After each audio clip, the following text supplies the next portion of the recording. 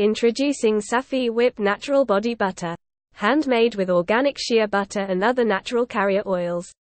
Available in original, lemon and baby powder flavors. Helps maintain moisture to skin while keeping it soft and hydrated. Handmade and whipped to perfection. A brand you can trust while supporting Black-owned businesses. We are taking orders. Please inbox us on Facebook and Instagram or check out our eBay shop Keeping It Real Cosmetics. See our feedback from previous customers.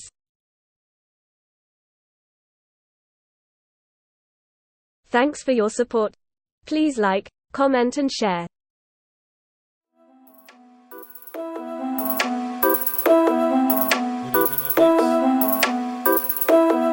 Good evening, my people. Manners and respect plus enough tax. What a day, what a day, what a day. I'm not going to lie, it's been an eventful afternoon still. I hope everybody's in good spirit. Definitely hope everyone's in good spirit. What a blessed Sunday, man. Big up Paula over in the Manchester region. Manners and respect, big up the full family. 5-0, big up yourself, my big brother. Jones, big up yourself. Joni, big up yourself, manners and respect.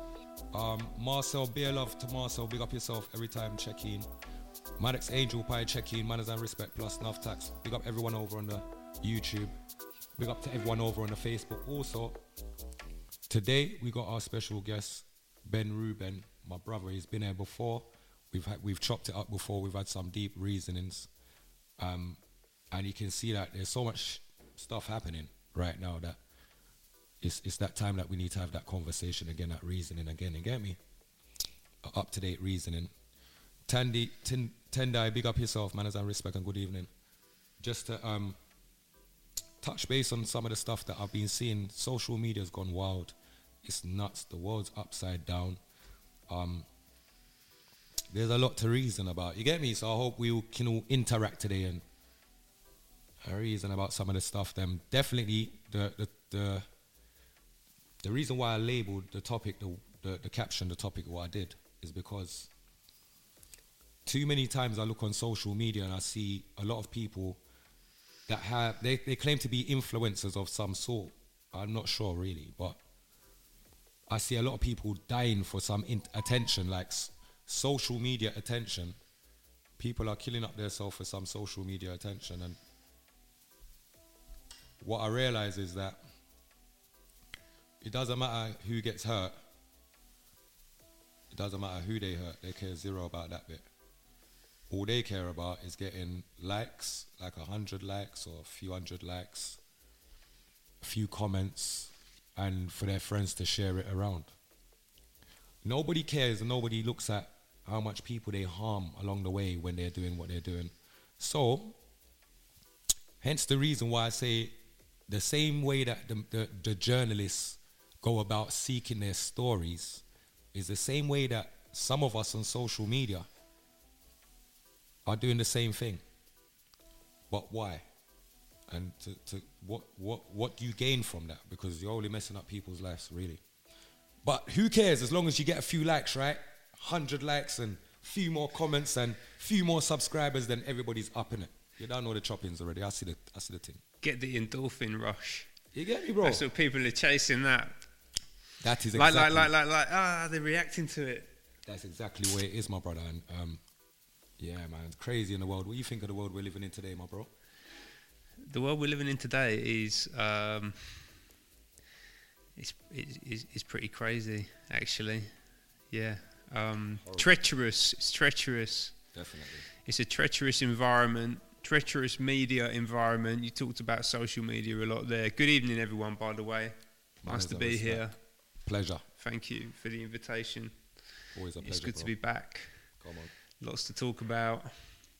And no, you're right. It's treacherous. It's a treacherous environment, and social media, which is a relatively new thing, right? I think a lot of people forget that, right? Like, we've not really had this paradigm of human interaction, like this sort of additional layer of technology running over the top of everything. That's right. And the algorithms that chase hype, like they want things that are excitable and that get that provoke a reaction. That's right. In you. You know, and that basically means that it not as much as it used to. Like, they put a lot of controls around it now, actually. So there's a lot of stuff that they can do to algorithmically suppress things as well, right? That's and right. they're doing that a lot. But certain things they definitely let cut through, and they're always the most like divisive things, basically. You know, like they're the ones that they get people in their emotion, in their feelings, and particularly in the fear. That's what really where they really go for with people, right? Like, because well, it makes us easier to control, actually. I mean, ultimately, that's what a lot of that is about, you know? They drive the fear into you. Yeah. And then they throw a little carrot, dangle a little carrot of control. They know the minute you go for that carrot, it's control. Yeah. Yeah, well, they do. Yeah, they do. What was it? It was a story about Stalin. And basically... I'm going to get it really wrong, but it's just come to me, so I'm going to tell it as best as I can. And basically, someone asked Stalin, and Stalin was like the leader of Russia in quite about 25 years, I think. I think it's from like the late 20s until like just after the Second World War, I think, something like that. Anyway, and anyway, he was like a notoriously like harsh dictator, and someone asked him like, how do you get people to like carry on doing what you want? What do you want them to do? When you've been so brutal to them? Yeah. And he basically he picked up a chicken. So I guess they were outside somewhere. He picked up a chicken and just like started ripping feathers out of the chicken, and basically like plucked it alive, and then just chucked it on the floor, and it was all like disorientated and bleeding, and like didn't like you know, he just like brutalized this bird, and then he like starts throwing pieces of corn on the floor. And the chicken basically just turns around and starts going along and like pecking and eating the corn that he's put out for it. And then Stalin's like putting corn down, and the chicken's just following him around. So he's basically just like almost killed it. But because he's given it a little bit of something to eat, it will just carry on following on. Just a little bit longer. Yeah, exactly. Yeah, like delay the inevitable. Or like, what's he going to do next? You don't know. But like, there's a little bit of a tease in there just to make you think that it's not all bad. And that's basically. I mean, that's a lot of what they were doing around lockdowns and all of that, right? Yeah. It's like, it's going to be super harsh, but we'll let you have a little bit less than what it could have possibly been, and that means that somehow you've benefited from the awful stuff that we're doing to you. That's right. You know.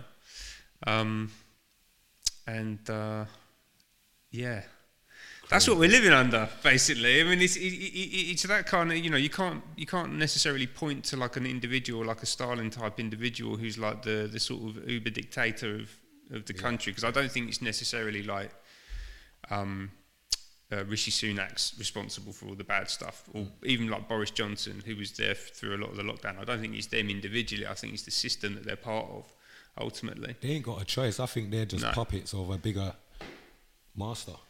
Yeah, definitely. Yeah, I mean, they basically the way I think about it is it's like a franchise model. You know, like McDonald's and KFC. Like, you go anywhere in the world, it's the same, but it's not all. They're not all owned and operated by McDonald's. They just license out the intellectual property, and then like, you know, if you're in Bangkok and you're an entrepreneurial person, you can take that on as a business opportunity. True. You know, and people earn a lot of money doing that, right? But it's similar. It's similar in government, right? So you've got these international bodies like the World Economic Forum, or the Council on Foreign Relations, or, you know, a bunch of these different think tank type organisations that are sort of behind the scenes on a lot of things. Yeah. They define the policies, and that's really important, particularly when you get into stuff like technologies, like when you get these shared platforms which have all got the same capability, and they all and capture and analyse data in the same way. That's a really important part of it. And they establish how they want to do that at a top level, and then that just gets disseminated out into all of the governments basically at the same time. Yeah. They use certain places. So like I've been doing a bit of broadcasting this week, actually, and one of the things I was talking about on Friday, I do UK column, have done for the past 2 weeks, UK column news. So big shout to UK column. Big up UK column, man. Yeah, manners and respect. Brian, Stephanie, Steve, Debbie, Josie, David, everyone there, like full team. Yeah, big. I've been blessed to be doing that for the past couple of weeks. And one of the things that we were talking about was, oh my God, I can completely lose the thread of what I was saying now. Oh yeah, the standardisation of data, and basically how that then gets disseminated down into the sort of the countries, but then also below that now you're starting to see, so like Sadiq Khan, for example, he's got a very prominent position in like the UN type system, like the global system, and basically they're talking about London, and then the UK more broadly is basically being like an exemplar, like a leading example of how all of the new global governance platforms are going to be implemented. Okay. So like a lot of the stuff that they're doing here, they're then going to roll out elsewhere. Yeah, exactly. Yeah. Okay. Yeah. So I'm saying, my people, enough things me never know, you know. That's why you have to rub shoulders with the like-minded brothers them and get information. Who does see rise above life? Big up yourself, manners and respect. So that story is a very powerful analogy. Big up yourself, man, manners and respect. Mr. Sheikh, big up yourself, my family, manners and enough respect, and big up everyone over on the Facebook. Luke, my bro, you know the choppings. Yeah. No jokes, bruv. Bruv, there's so much to get into today. Global corporate, mate. Yeah, that's what they're doing. Yeah. There's a whole heap to touch on today. You see me when it comes to these people. Noise pollution, big up yourself, my bro. God, Davina Paul, my sister, be a love, manners and respect. Welcome and good evening. But the other thing you were talking about is so when you were just opening up there and you were talking about people sharing information online, but then what have you been seeing that it's then turned out that it's not been real or not been validated properly, or the way it's been described is incorrect? Like, what have you seen? The whole shebang. Yeah. The whole shebang. All the different flavours of it. But not only just that, but you see, online accountability, sometimes we don't have that. Yeah. We do stuff without caring about that. Like, if we might get something wrong, we might get something right. We might even just do stuff not even thinking about the backlash or who it affects while we do it. So once it comes to your attention that it's affected somebody, yeah, there needs to be accountability. And then we need to backtrack whatever we've done and correct that, bro. Yeah, I mean, if information it turns out to be false, well, yeah, there you go. And then but then also, like, what is appropriate online, right? Like, that's the other thing that's difficult with these social media platforms, is that everyone's in there, and like some things need to be said that maybe aren't for everyone, but there's not like a forum for that. Like, I don't know, maybe Twitter is these days. People are sort of self-selected off that because they see it as being like a bit more a bit more like what would you say, like dangerous, maybe safe place. Well, it's yeah, I mean, safe place for them to do what they want, create whatever they want on Twitter, any other platforms. Yeah, look, Twitter, Spaces, all these, bro. People are doing the most. They get brave on these platform things. Yeah. Because I'm not right here to do something to you right now. I can't even do that to you. Yeah. So because I can't do that to you, you are as brave as can be. Yeah. Buffalo Bill over there saying everything that you know is gonna just get my blood boiling.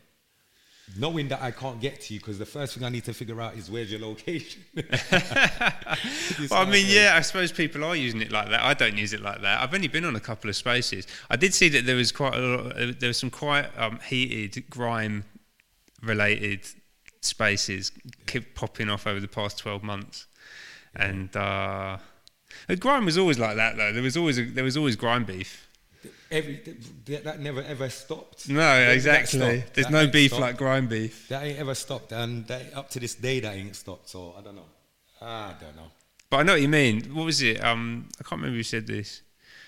Like, people have got used to shouting their mouth off and not getting punched in the face. These things have been a regular occurrence, and everyone's become so engrossed in that we live like that now.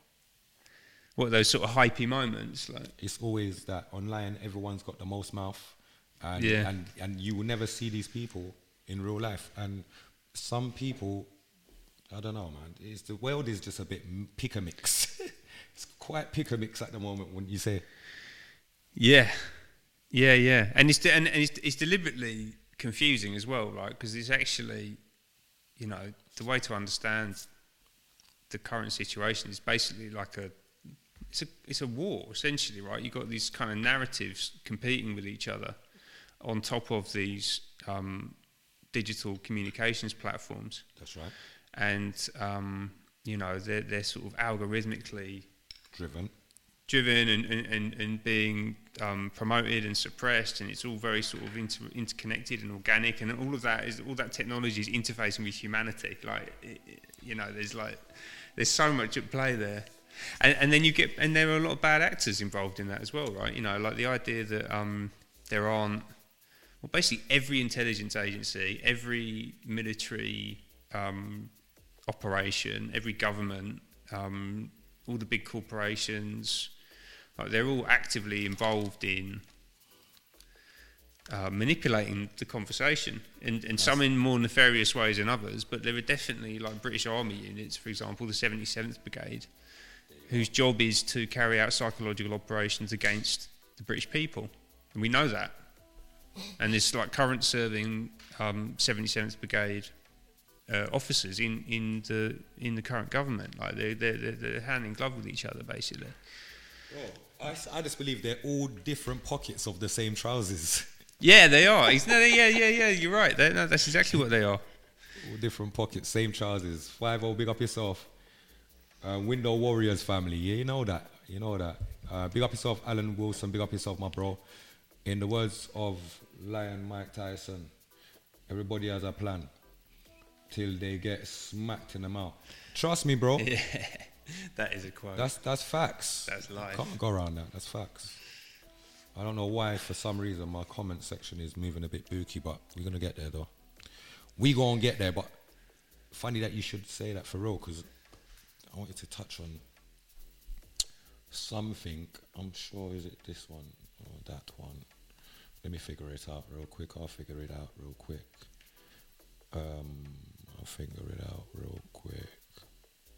I wanted to play this thing here. I think everyone should be aware of what's going on, whether it's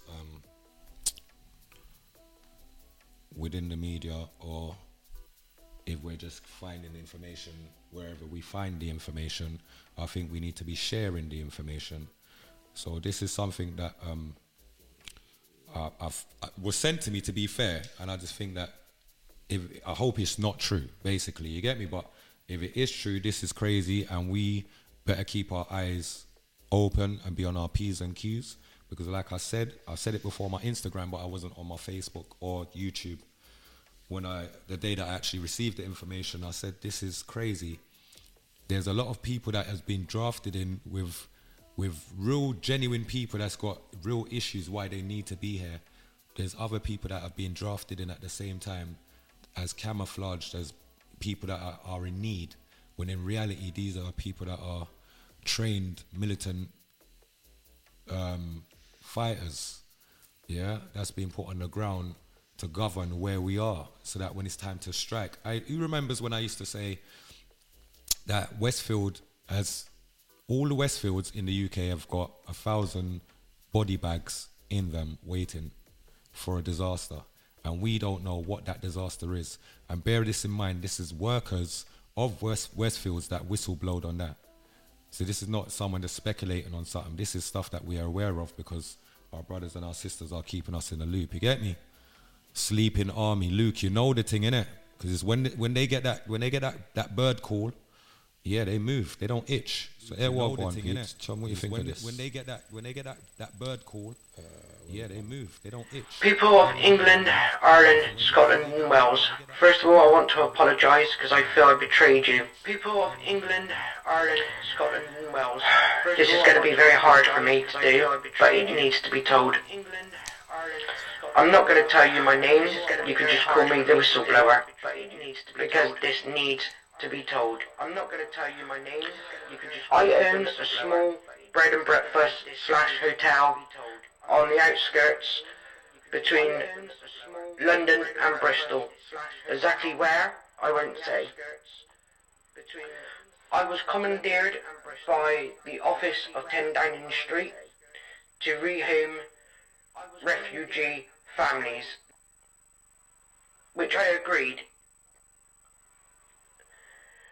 When the first lot Apologies, people peeps. of England, Apologies. Ireland, Scotland and Wales, first of all I want to apologise because I feel I betrayed you. This is going to be very hard for me to do, but it needs to be told. I'm not going to tell you my name, you can just call me the whistleblower, because this needs to be told. I own a small bread and breakfast / hotel on the outskirts between London and Bristol. Exactly where, I won't say. I was commandeered by the office of 10 Downing Street to rehome refugee families, which I agreed. When the first lot of refugees came, there was not one woman, there was not one child. The people that turned up were men from the age of 19 to 30, I would say. I have enough room for about 250 residents. I currently house 150 immigrants. Yes, I did receive quite a large sum of money for doing so. On doing so, the government told me that I had to fire all my staff and they will supply their own, and also that they will supply security guards for the bread and breakfast. Well, about 2 weeks ago, I received a phone call to say that a large parcel will be arriving sometime this evening.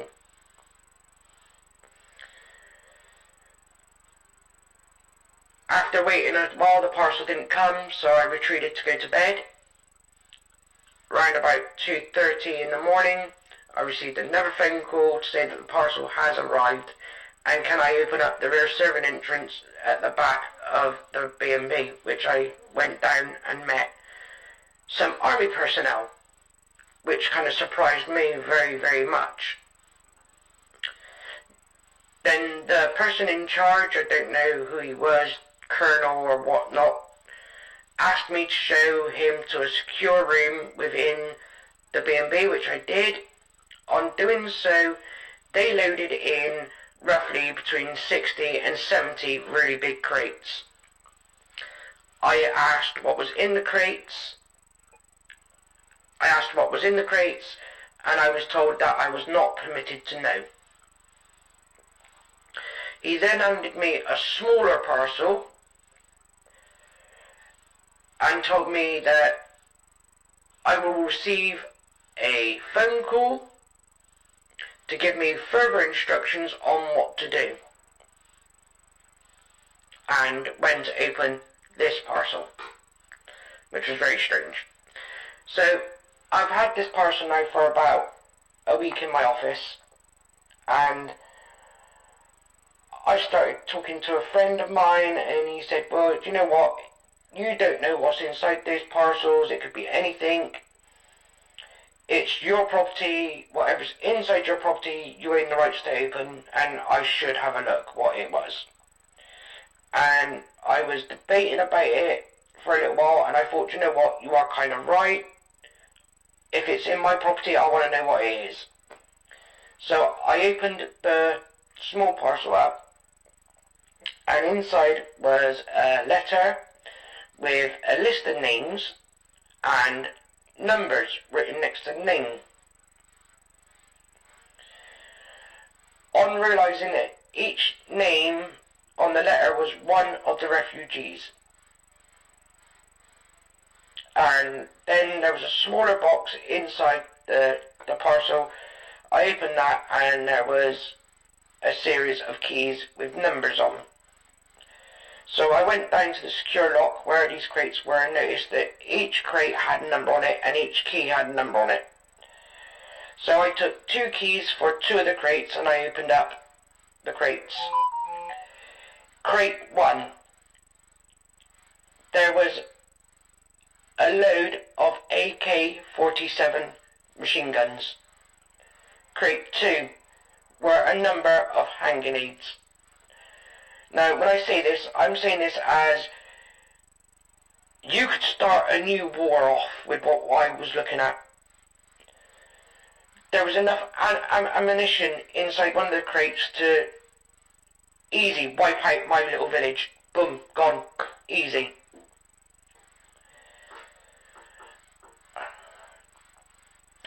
Now I'm a bit stuck because I don't want these refugees here anymore, but I'm contracted to house them for a period of time. I don't know if I can give the government their money back and tell them to sweet off or not, I don't know. All I do know is in good faith, I cannot allow these men to have these crates.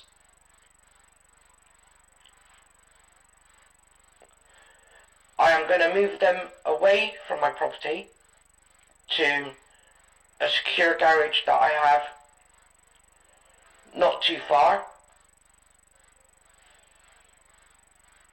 because I'm not going to be responsible for allowing our government to kill us, the innocent people, because it's obvious to me now that this is their plan.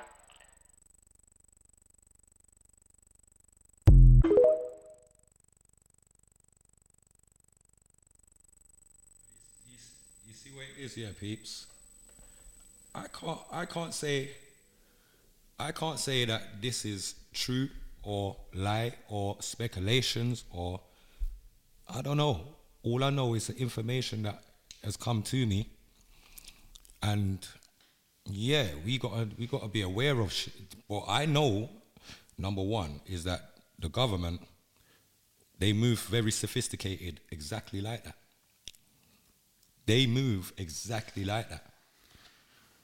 So I wouldn't put nothing past our government, so to speak, because they've done a lot in the past. That shows me that I can't put anything past them in general. Any government, so to speak. You get me? Not just our own. Every government. How long have you heard me say this? And now is the time more than ever that people need to wake up to what I've been saying the whole time. Unity is needed from all of us. And the war isn't with my brothers. The war is against the government. The government's against us. And the minute that we all wake up to that real fact and that there's a real elephant in the room and we need to address that elephant rather than being addressing ourselves in each other, like catching up with each other every 5 minutes for what? I don't know. What?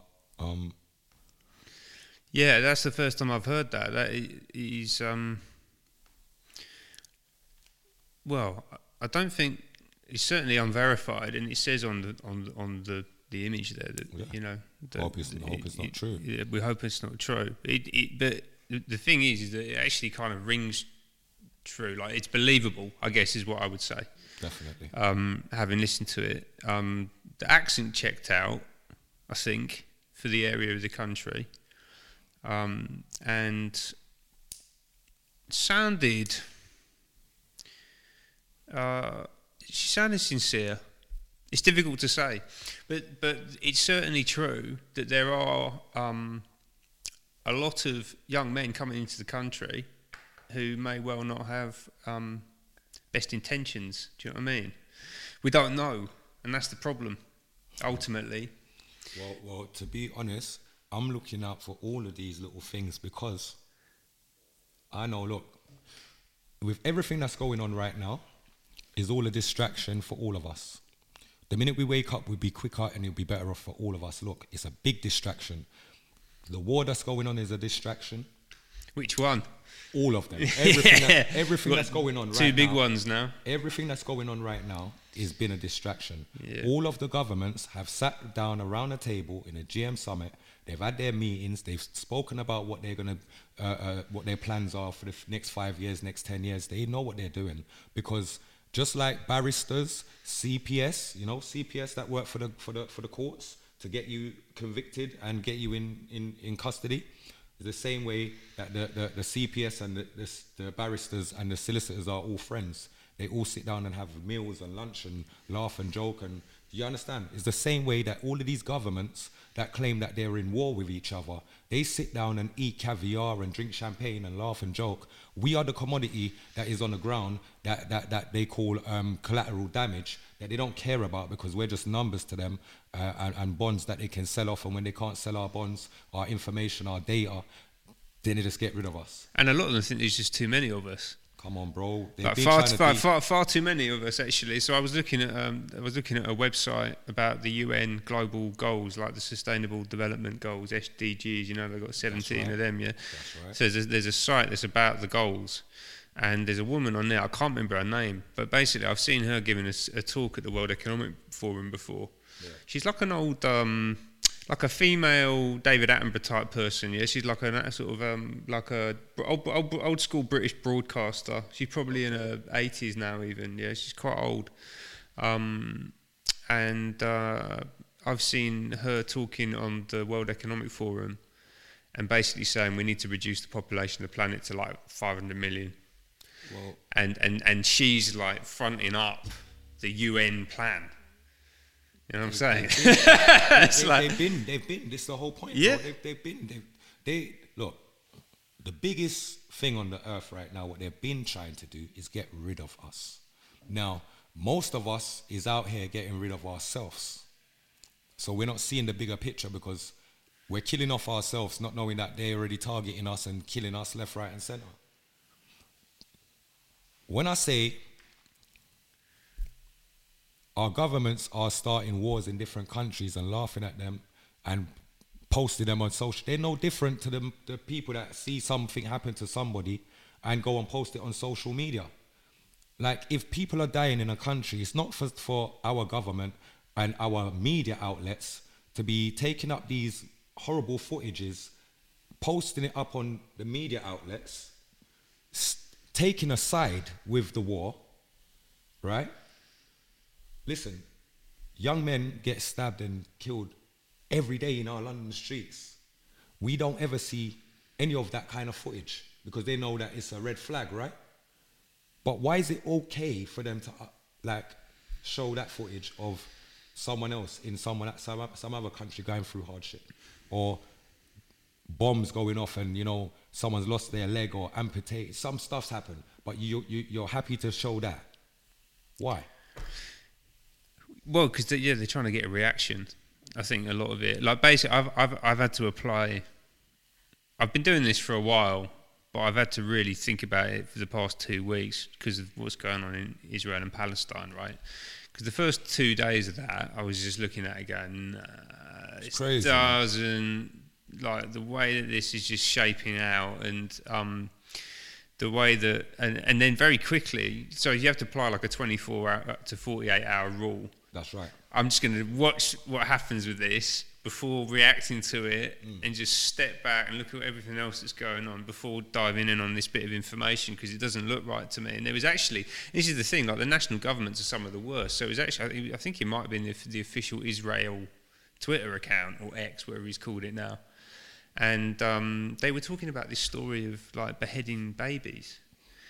And like 40 babies or something like that, and it was like, this has happened. Ben Shapiro shared it, like a whole bunch of very high profile people were pushing this thing, and then within 24 hours, pretty much, it was like, we haven't got any evidence to support what you're saying, and they had to backtrack on it. It's like, why are you behaving like that? Like, it doesn't make any sense, because like that, to me, that's just like a blunder on their part, because it's so easy to disprove what they're saying so quickly because of the internet now, right? Like, we can just get in and around things, and like information that they can't control it. You can't slow down what's happening right now. None of them can. They wish they could, but they can't. But yeah. You see, this is why, you see, supporting any side of any war is not what I'm here to do. I'm here to bring peace to my people and bring unity to my people, because how can I say that I stand with a group of people that can celebrate harming babies and children? I wasn't even going to play this, but I think it's only right to play this to show why I won't even be a part of any of it. And actually, I'm not even going to play it, because in our minds we can imagine what it's like to see atrocities happen and people on the other side joyrating about it like they've done something great. And our government is standing beside that, like, and they want us to wave flags of all of that. And we're humanitarians. That means we care for humans. It doesn't matter. It doesn't matter, bro. Yeah, it's on all sides of it. Actually, I mean, people celebrating the deaths of the children of their enemies. It's like, oh wow, okay, that escalated quickly, and people shouting for peace, the ones getting shouted down. Which was the same with the last war as well. I mean, it's always the same with wars, right? They manufacture the outcome that they want, and they use the media as they do to do it for them. And like the behavioural insights team and the nudge unit and the people in number 10 Downing Street, whose job it is to direct your thinking. No, do you know what? I think, Ben, I do have to play this clip, because my Godcast has no censor when it comes to talking the truth and shaming the devil, right? We have to stand up for human rights, and I think everyone has a right to live, and I feel like the government have sold out. I feel like on both sides of this war, the governments have sold out the people, and they've taken backhandeds from other governments, outside influence, and the reason why they've taken the money from the outside influencers is because the deal is to get rid of the people, to depopulate your own place. You see where it's gone from oil to steel to copper to now get rid of your people. And the government don't mind getting rid of numbers if there's numbers on the table. Yeah, they've been quite explicit about it, right? This is the thing that's so fascinating, is that all the plans have basically been published, and we've seen it up close, and people still don't want to engage with it. Sad one. It's kind of an amazing and awful time to have lived through and be living through, because you're just seeing it roll out in front of you, and so there's we can do a lot, but also in many ways there's so much we can't do and can't intervene with, and it's just already kind of locked in, and it's like, wow, this is real bad, But you see, again, going back to the last voice note that was played, right? That kind of coincides with what I believe is on its way anyway, because the governments are really pushing for civil war in this country. Yeah. And the civil unrest already from the backlash of what's just happened in Palestine, that shows where this is going, bro. Yeah, it shows that the country's tuned up at quite a fever pitch. And I mean, obviously, like, what's going on over there is appalling. And I'm personally, and I'm sure Patrick is exactly the same, just want the violence to end. Absolutely. Yeah, man. like, these people don't deserve that. No, yeah, exactly. I don't think no one deserved. Remember, they can't defend themselves. Look how remember, Israel is the 10th biggest, has the 10th biggest army in the world, bro. Is it that big? Bro, they've got the 10th biggest army in the world, bro. Yeah. Gaza's what? Gaza is a strip. Yeah, it's like an open air prison, basically. It's crazy. It's absolutely crazy. It's actually one of the things that I try not to comment on too much on Israel and that situation, because I actually think it's impossible to really know what's going on the ground there at all. Like, there's so much wrapped into it and so many layers of disinformation that it's really difficult to talk about it. I've seen some fake videos being made. Yeah, I've seen some fake videos being made. Yeah, right. Of them telling the stunt people. Actually, I've even seen videos being made of the newspaper, the news reporters. Yeah. Where they're telling them to get down and make it look like, and the woman's face is on the ground, and they're saying, yeah, more to the right. Yeah. I'm saying, hold on, is this what this is? What they call it now. Yeah, that's. I mean, so there's. Well, it's propaganda, isn't it? Like that's basically what it is. That they're manufacturing a crisis, and it doesn't even need to be a crisis. It needs to look like a crisis. Basically, like 2020 and all that.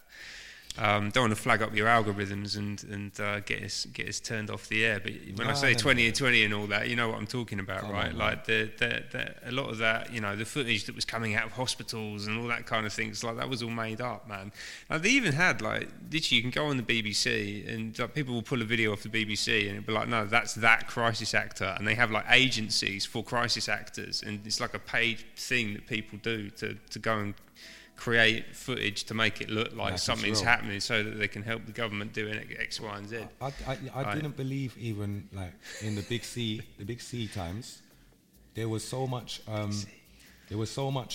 people supposedly dropping at rapid numbers, but I'm not sure if everyone was acknowledging, like myself at the time, that I wasn't seeing the same numbers or same volume of funerals to match the numbers of what they were saying were dropping, right? Well, there was no increase in death rate in 2020, but there was one, and it continues to be one in 2021, 2022, 2023. Death rate at the minute is between 10 and 20%. It fluctuates quite a lot, but it's definitely over on the 5-year average. 10 and 20% above normal.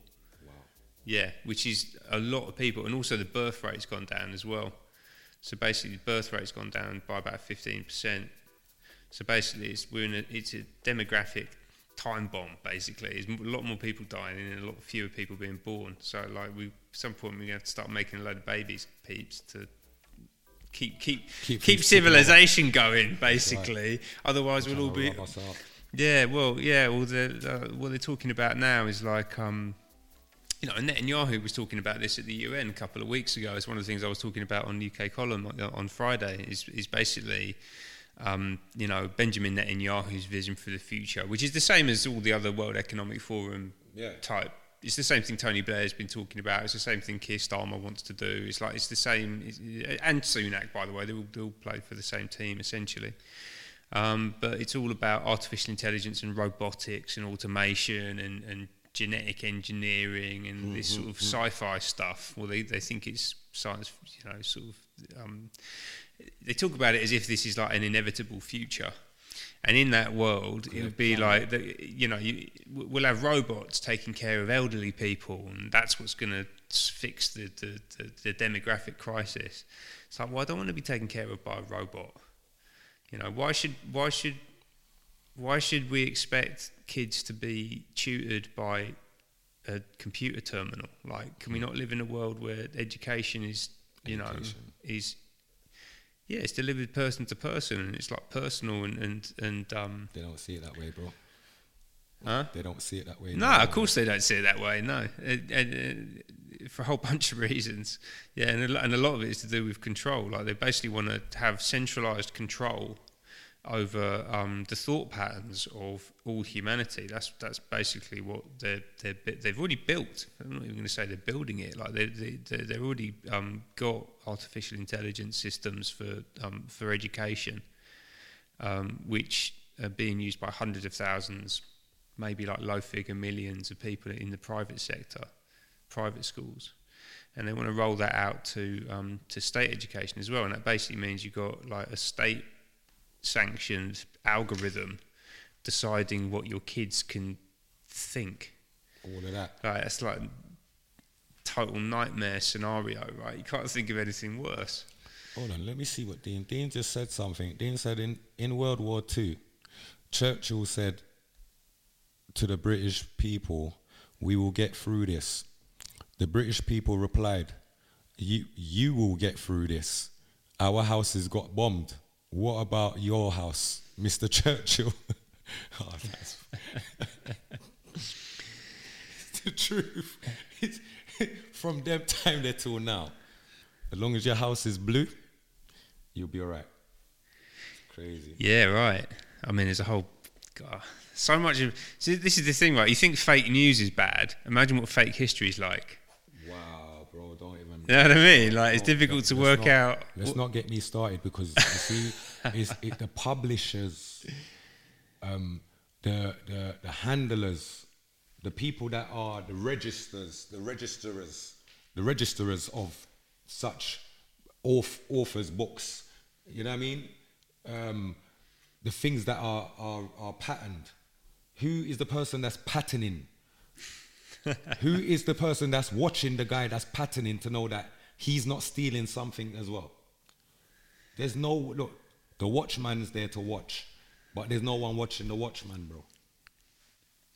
Apart from the Most High, bro. The Most High. Yeah, that's the Most High, but I'm talking about like on the ground.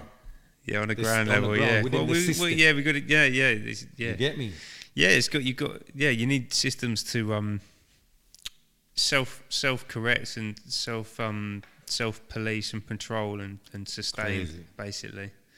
Yeah, because things can get infiltrated real easily, and that's basically what's happened now. Like, it's infiltration. We kind of been invaded, but not invaded. We've been infiltrated. Trust me, Nicky. Know the pattern. Can't go around us.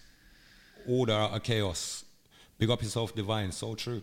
Yeah, ordo ob chaos. That's exactly it. That is exactly right. Watchman say you can't watch, man. You see, I was saying, Dean. You know, small-minded people, but you see, because I don't live for the wise and all them little small-minded thing there. I laugh with it still, but sometimes we just get serious and deal with the serious side of life, brethren, because we're grown. Sometimes we can't be childish, you get me? They like to, what was this? Because you see my fair, they feed, yeah, of course that's what they feed off. You know, I've got a heart thing that just is in the way of what you're saying as well, you know. Okay, fair energy, that is what they feed off, that's right. Big up yourself, divine. Bear love, you know the style already. I said I want you to play this quickly, 1 minute. I am going to play it because I don't support this. I think this is horrid. That we got human beings that believe that this is okay. This is not okay by me. Let me just say.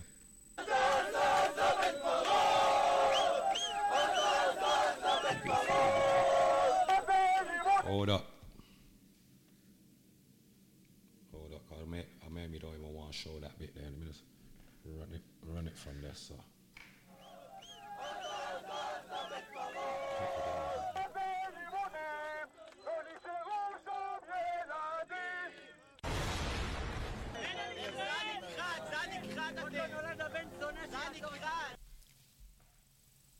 Now you see what I'm saying, peeps? That stuff to me is horrible. I don't ever want to see that ever again in life. You can't joyrate about children, you know, going through that. War. Children should never get mixed up in war. Women and children should not get mixed up in war. I'm a firm believer of that. I don't know where this comes from. I don't care what groups, don't care where anyone comes from. That is not tolerated at all. At all, my people. So that's what we're on. Where are we going now? So there's a don't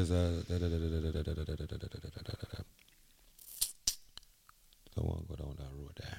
Want to go down that road there, Patrick? I can't go down that road there. Come on, show that part at all. These people think they're smart. We need to stay on top of all of the information that's out there. Know what time it is. I'm going to run this one for you, lot, my peeps. 1 second. Check this out and tell me what you think. The Iron Dome, developed by Israel. Anti-aircraft missiles have been in the spotlight these days. The success rate of intercepting a missile is 90%, while Hamas fires 5,000 rockets in a 20-minute frenzy. Can the Iron Dome truly defend against such a relentless attack? An Iron Dome anti-air system consists of 3 key components. This is the Combat Command Center. There's also the Missile Launch Unit. The most critical part is this detection and tracking radar. The Missile Launch Unit can hold up to 20 missiles. Deploying it near a city is like putting a protective shield over the city. The Combat Command Center is responsible for intercepting incoming orders. Attacks are only initiated when rockets enter a designated range. This small interceptor missile, surprisingly, can cover a range of 70 kilometers, even though it's only 2.8 meters tall and weighs only 90 kilograms. Now, pay close attention.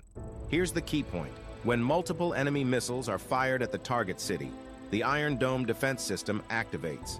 First, the radar can detect threats within a 100-kilometer radius. Then it transmits the data to the Combat Command System, which sends instructions to the missile launch unit and tracks the trajectory of enemy missiles. Data is transmitted from the radar to the Combat Command Center. Once a target is detected within the protected area, interceptor missiles are rapidly launched and locked onto the target. When they get close enough, the front warhead detonates. Inside, it contains shrapnel that detonates enemy bombs. It's important to note that a single Hamas rocket costs only $80, while intercepting it with an Iron Dome missile costs $50,000. That's a significant difference in interception costs. See what I'm saying, peeps? Bare little tricks they're pulling behind our back, like we don't know what go on. So they got all these little defense things. What for? What's all of that for? What you need that for? The Iron Dome. Yeah, what them need that for? Because the Palestinians are firing a lot of rockets at them. You say you missed that video? Huh? No, Tandy said she missed the video, so you might have to watch it back. You know, I can play it back a little more still. It's a missile defense system, basically. So they weren't gonna play. Yeah, so they shoot him out the sky. Horrible. It's quite impressive, but then I've got a picture on here, which somewhere, which is basically showing that actually both the missiles and the Iron Shield are paid for. Bring it up on the bigger screen. No, just double click it. Double click. Go into the green. Yeah, put it up. Yeah. Let's put it up. Okay, yeah, I'm already plugged in over there. Okay. Oh, look at this going, man.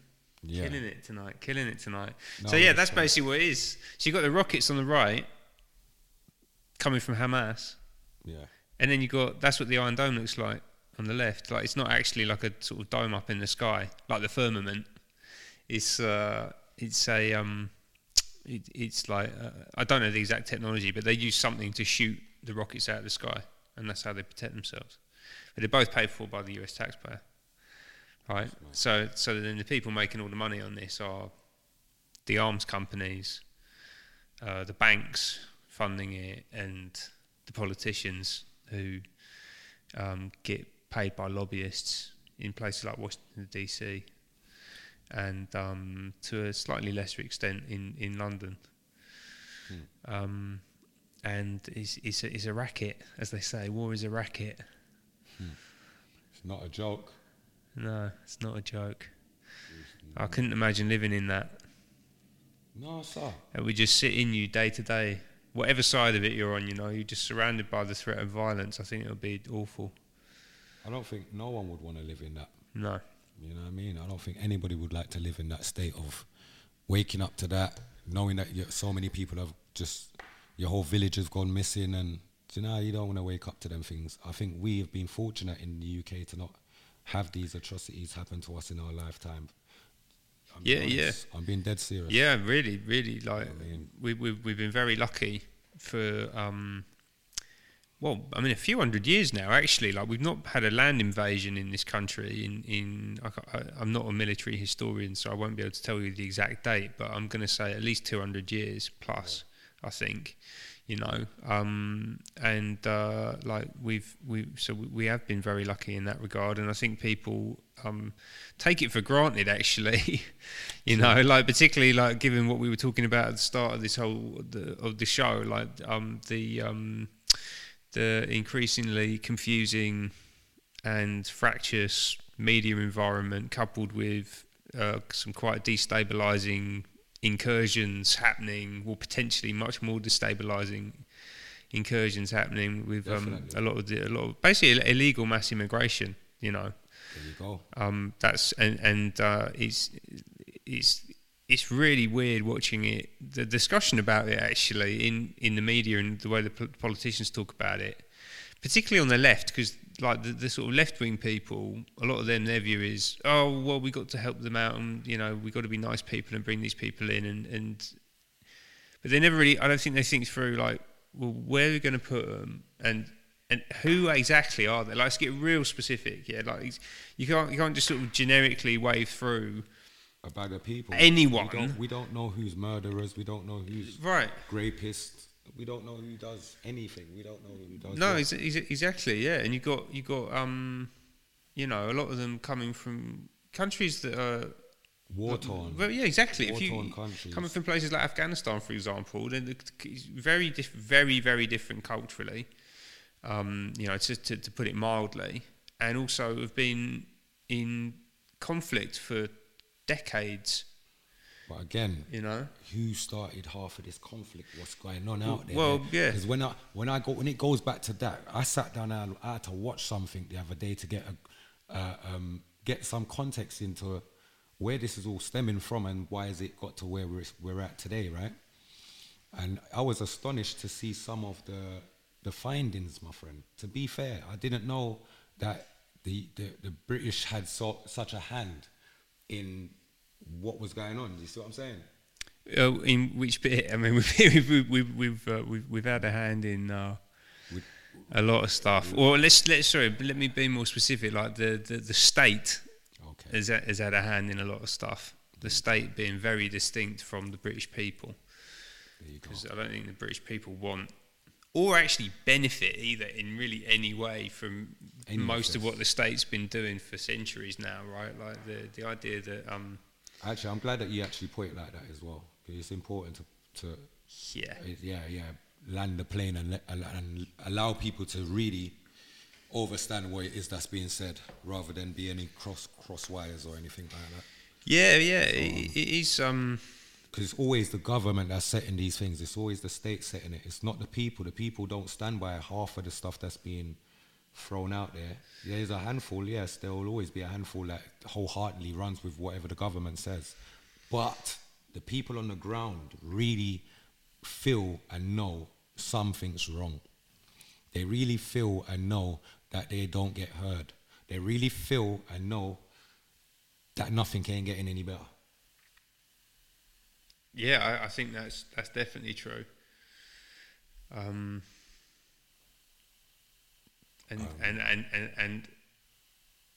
slowly and surely, I think that they're beginning to understand that that's actually deliberate. So we're in a sort of state of managed decline. Like everything's just getting worse and worse and worse. And like I feel like it's part of like demoralising us. You know, like everything was better before. Claire just said that poor man who was so glad his 8-year-old daughter was killed and not taken hostage. That's so messed up. Yeah, that's... I didn't even hear that. That is crazy even to fathom for a second, to be fair. It's not the kind of thought pattern that you want to ever have to go through. No. Like, yeah, you know... Hopefully we don't get to that stage in this country, but who knows? People are running out of water. Yeah, you're right, Emily. You're not wrong. We can't make no one starve. No one can't die of thirst. You mean in Palestine at the minute? They've blocked off water, food, aid, everything. They just and they're saying, well, if you want to go and help them, then you go and help them. Yeah, but we don't care about them. What? Yeah, it's kind of nuts actually, because like that's a war crime. Like you can't deliberately target civilians. Like it's deliberately punitive of civilians. Now, what they say back to that is, well, Hamas surrounds themselves with civilians. So what are we supposed to do? And again, like we don't know enough about this. I personally don't know enough about the situation on the ground to come down emphatically on either side of whether that statement is true or not. But I do know that what they're doing is technically a war crime. And also the people like Ursula von der Leyen, you know, the president of the EU, and people like that were. She's one example. I've seen basically condemning that behaviour when it was thought the Russians were going to do it to Ukraine, and then coming out and saying you can't do this, it's a war crime. This is like in the last 18 months, obviously since the Ukraine war started. But when Israel say they're going to do it, she's there supporting it.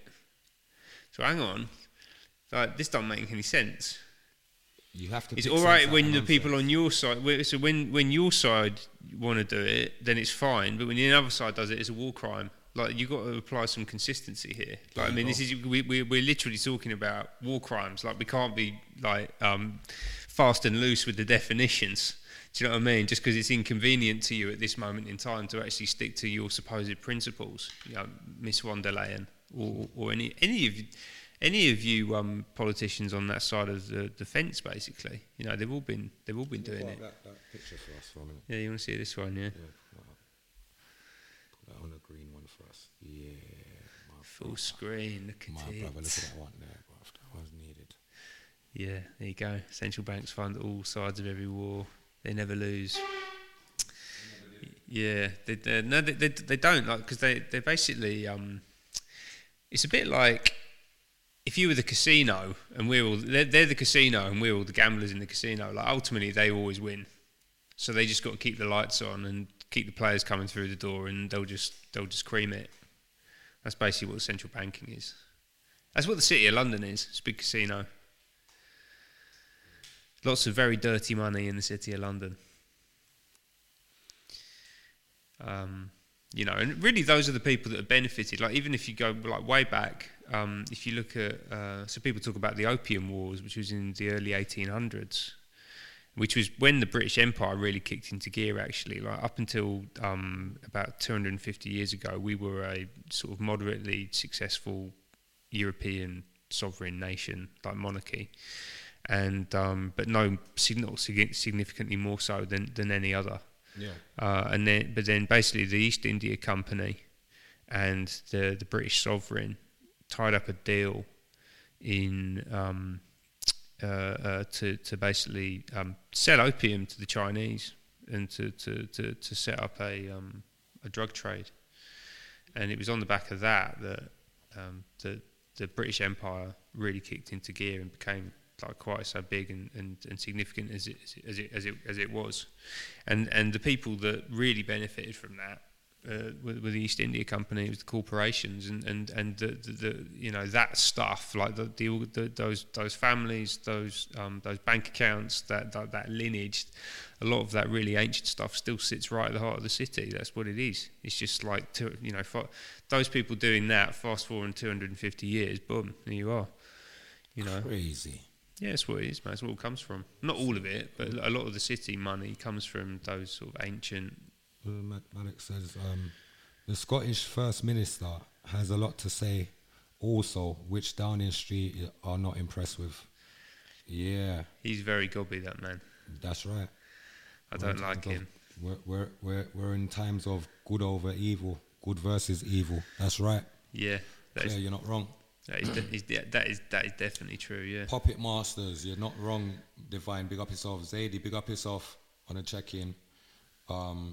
We have to get back to our thing because I had to call up a mother of a child that got killed the other day to give my condolences, and it was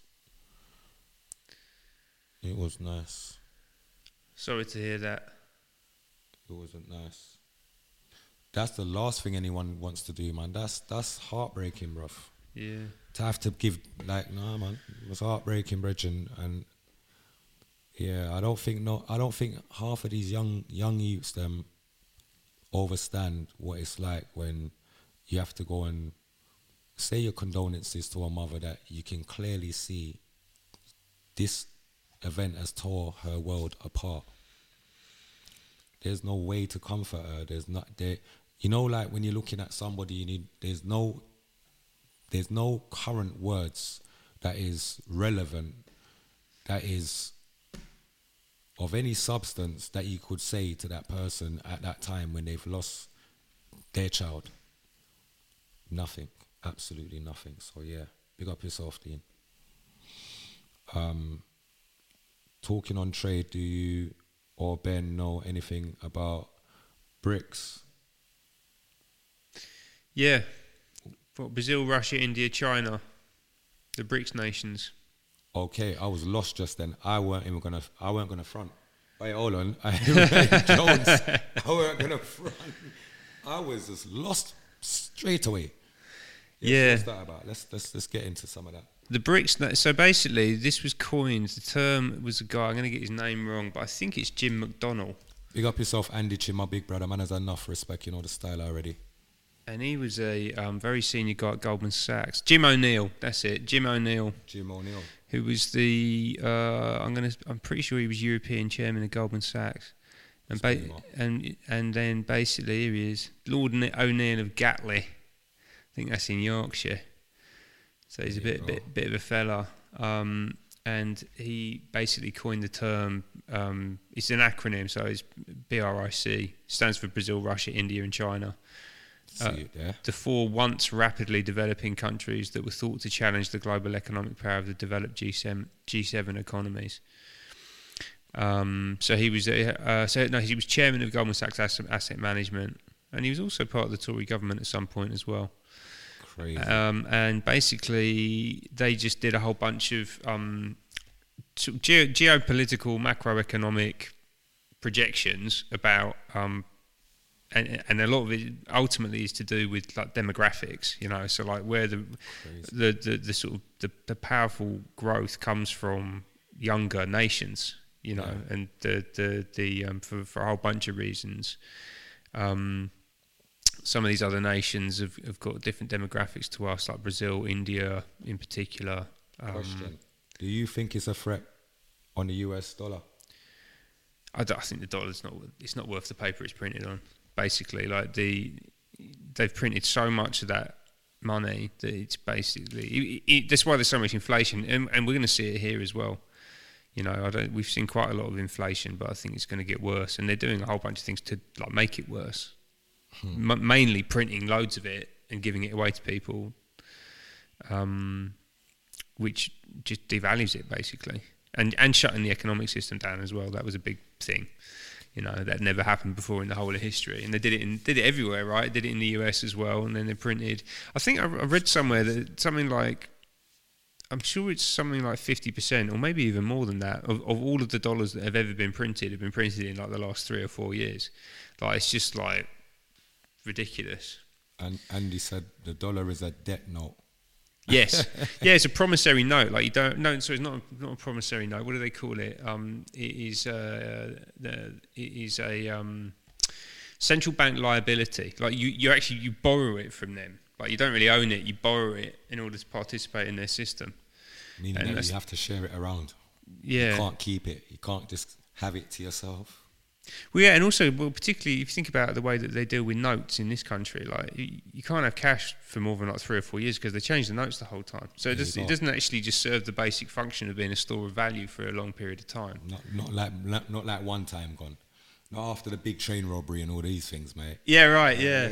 Ronnie Biggs with yeah. Yeah, it will send you. Hold on, I will send you some bits, Patrick. All right, say that, my sister, bear love and all. Money is almost obsolete. Assets are a winner, like gold, etc. Trust me. And yeah, I had a long conversation with someone who actually works in the city about money, and he doesn't think that you even need money at all. Yeah, you need products and services, and that's it. Like and skill. And skill is really important because that's where that's where the value comes from. The skill, bro. Trust me. Coherent action. Skilled coherent action, and the more skilled and the more coherent it is, the more value you create. And that's what you got to be doing. Yeah. Consistently. Putting in the work. Big up yourself, Realist J, on the check-in. It's an IOU. All notes say, I promise to pay the bearer. Yeah. And I hate to be the bearer of bad news. I don't know if they do anymore, because that's what it used to be. That's right. Because it used to be, because the whole point of it at the start was it was basically, this is worth a load of gold, but I don't want to carry a load of gold around with me. True. So basically, I've got a mate around the corner in the city, and they keep my gold in their vault, and then they give me this bit of paper which says, "Don't worry, the gold exists, and if you come to this location, we will give it to you, And then basically everyone just got used to using the notes, and then they just took the gold away, and then it's still kind of running. You know, like do you remember Roadrunner? You know, you remember that cartoon, like beep beep, and he'd run off, and the Wile E. Coyote would run off the edge of the cliff, and his legs would still be spinning round, but it'd be up in the air, but like there'd be no ground beneath him. That's basically what I think the banking system is at the minute. It's basically like they've run off the edge of the cliff. The legs are still going really quickly. He thinks he's moving, but actually he's about to drop like straight down to earth. But that's one of their main control systems is the money, right? And people don't think of it like it's basically a technology platform that we use, and it's you get so used to it, like anything, particularly when you're sort of born into it, it just works, and you just assume that that's how it's supposed to be. But like the way that it behaves, and particularly the mechanics of what the Bank of England is doing, can do, like how the whole thing's governed, and that's just again like a franchise of the Bank of International Settlements. That's the central bank of central banks. And then the Bank of England will be our one, and then the Federal Reserve in the US will be their one, and basically every country, I think, pretty much on Earth is on a central bank system, right? And facts. Yeah, and you just big facts. Yeah, man, and also they're in the UK, and same in Washington as well. I don't know exactly where the Fed is based. I'm pretty sure it would be in Washington DC, but the Washington DC, the City of London, and also Vatican City, like they are separate city-states. Fire for them. Yeah, that are separate. So the Bank of England's actually not in England. It's in the City of London, which is a separate state within England. That's true. And I actually think that we've been colonised by the City of London. That's quite a useful way to think about like how our system is set up. We've been colonised by the city, and if you look at where all the and that's happened over centuries, right? But the British royals have to ask permission to go there. Like they're not allowed to go there. And obviously, it's all very ornate and ritualistic. Okay, so hold on. Big brother Andy asked a question. He said, in Africa, one currency was a true potential in the making with recently Gaddafi. Is BRICS attempting to create their own currency as well? Yeah, so so Gaddafi was good question, bro. It's a real good question, yeah. And Gaddafi, it's why they killed him basically. It's because he I think that was Obama who did that. Basically, he was threatening to set up I think he had like 8 countries in North Africa, and basically there was going to be a gold-backed currency. It's like, we don't want your central bank currency. We'll have our own currency, thank you. And then they invaded, and he was dragged through the streets and all the kind of things that happen when you look like you're going to cross the central banks with the US Army. Crazy. And so they were, and I don't know if BRICS are looking to do their own single currency. They might do, but then last year Putin did introduce a gold-backed ruble, which was a real spanner in the works for the central bank digital currency. People that they were trying to push that, and they still are trying to push that as something that they want to be able to. What's that about, though? Central bank digital currency. So basically, it's. We know about central bank digital currency, but what was that you just said? The gold-backed ruble. Yeah. So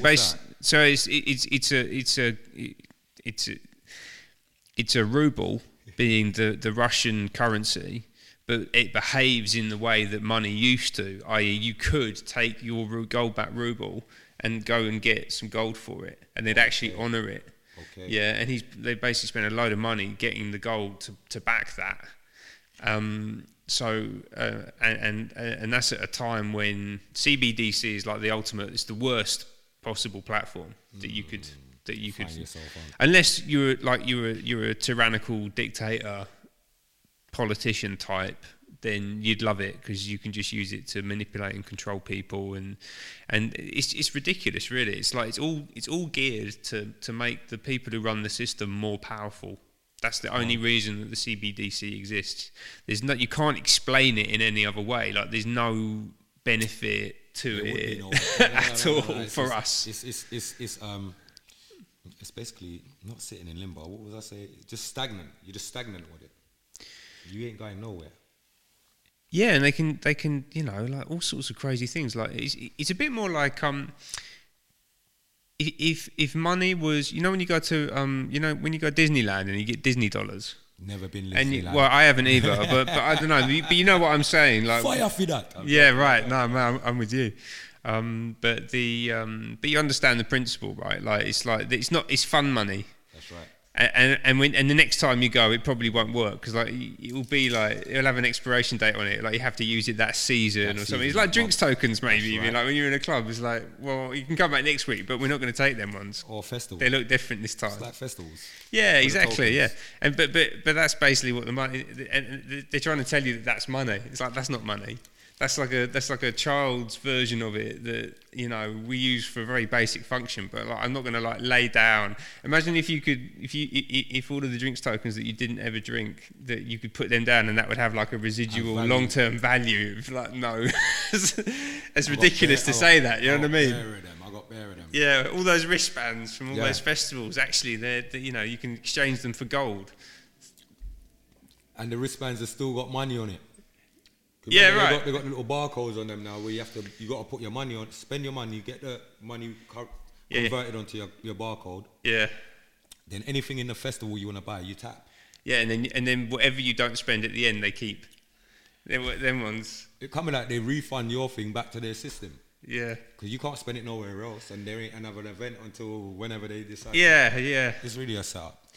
Yeah, there you go. Exactly, and that's so Monopoly. And they can just turn you off and on whenever they want, and it's just the worst of all worlds, and that's what they're pushing for, right? And Rishi Sunak's father-in-law, he founded, or what was one of the founders of a massive Indian technology company called Infosys, and Infosys built the social credit system and digital currency system for India. It's the biggest deployed system on earth. He built it. Yeah. Right, exactly. And so obviously that's what and he introduced Bitcoin, is what they called it at the time when he was Chancellor. So it's basically he's been leading out the conversation on CBDC for 3-4 years now.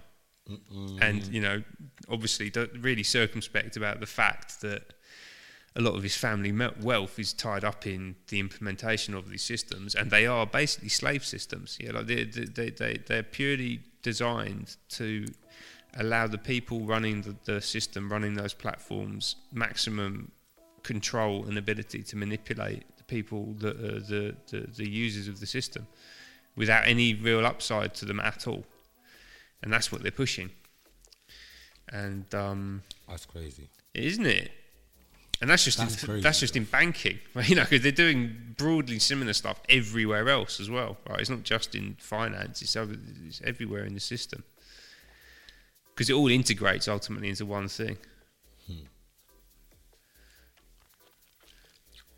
Going back to bartering for services and goods, like trading various spendings. You're right, big bro.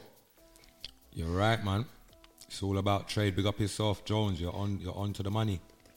Yeah, it's true. Yeah, because you don't actually want the money necessarily. You want the thing that you'd be able to get with it. At all times. Yeah, exactly. At all times. Yeah, you want a liquid market where you can access the stuff that you want, and the money's almost secondary. Unless you do want to be able to store value somehow. Big up yourself, Luke. Manners and respect, brother. Nah, man. Honest, man. You see, like how. It's Black History Month as well. Yes. Because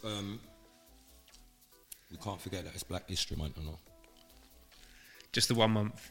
Just the 1 month, my brother Ben. You know the thing. We reason about this all the time.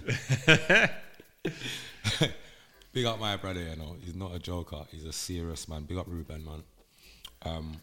What do you think about Black History Month, my bro? What do I think about it? What's your take on Black History Month? Well, you think it's a slap in the face or what? I think it's a very complicated one, basically. So, first of all, I feel like this word black gets used all the time. Mm-hmm. And actually, it's so vague that it actually doesn't really mean anything. Because, like I was on the tube on the way over to meet you earlier. Mm-hmm. And there were these 3 fellows who got on, and they clearly, I think they were West African, and they were chatting away to each other a language I didn't understand the language at all, and they'd got a certain way about them. They're definitely African, man, and they had just arrived, right? They literally like they're very clearly like not been in the country a long time at all, and they got a way about them and a way of presenting and being about themselves.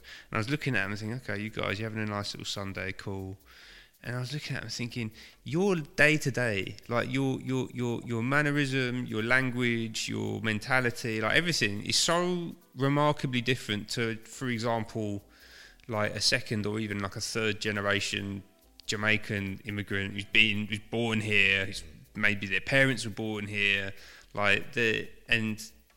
you know, like the idea that you can just lump all of those people together into one thing. Can't do that. It's nonsense. It doesn't make any sense. And that's just one example in on my way down here on the tube. But it's like when you dig into it, it's like, no, that's everything. You've got an entire continent which could, I suppose, be categorised as black. You know, the African continent. But which is huge, geographically huge, and you know, even just on a random Tuesday is extraordinarily diverse. But then you're going to throw history in as well. Yeah, it's not just what's happening now; it's what's happened at any point in the past. It's like you can't just sum it all up into one thing and cram it into a tin of sardines. Yeah, and then it's like, and it's a month, but in reality, it's like, okay, well, that's not going to work, is it? Because it's not least because history is ongoing as well, right? So like, all right, cool. So it's not like everybody else has got a history month. Well, no, that's the other thing. It's just one race that's got a history month, and it's not like there's new bits of the history that we're learning about that we didn't know about. They regurgitating the same old stories that they taught generations. Come on. Yeah, and a lot of it is. A lot of the content is very politically charged, and it's like, no, we want you to think this, and we want you to think in a certain way, and to be vexed. Actually, like a lot of it is about creating vexatious feelings in people, and telling them that they've been subjugated, and that's all that they've ever known, and all that kind of thing. It's like it's not universally true, man. It isn't, and it's kind of insulting, really. Actually, like the whole thing gets turned into like a political football, and I don't know, man. Like I find it quite odd, and also it's a bit like, you know, the police term, isn't it? IC3. Yeah. That's what I feel. That's when I hear the word black. That's generally what I think of. It's like it's like a racist categorization from the system. Because you know what? When I think about it, we probably didn't even know what black meant until we was told what black meant.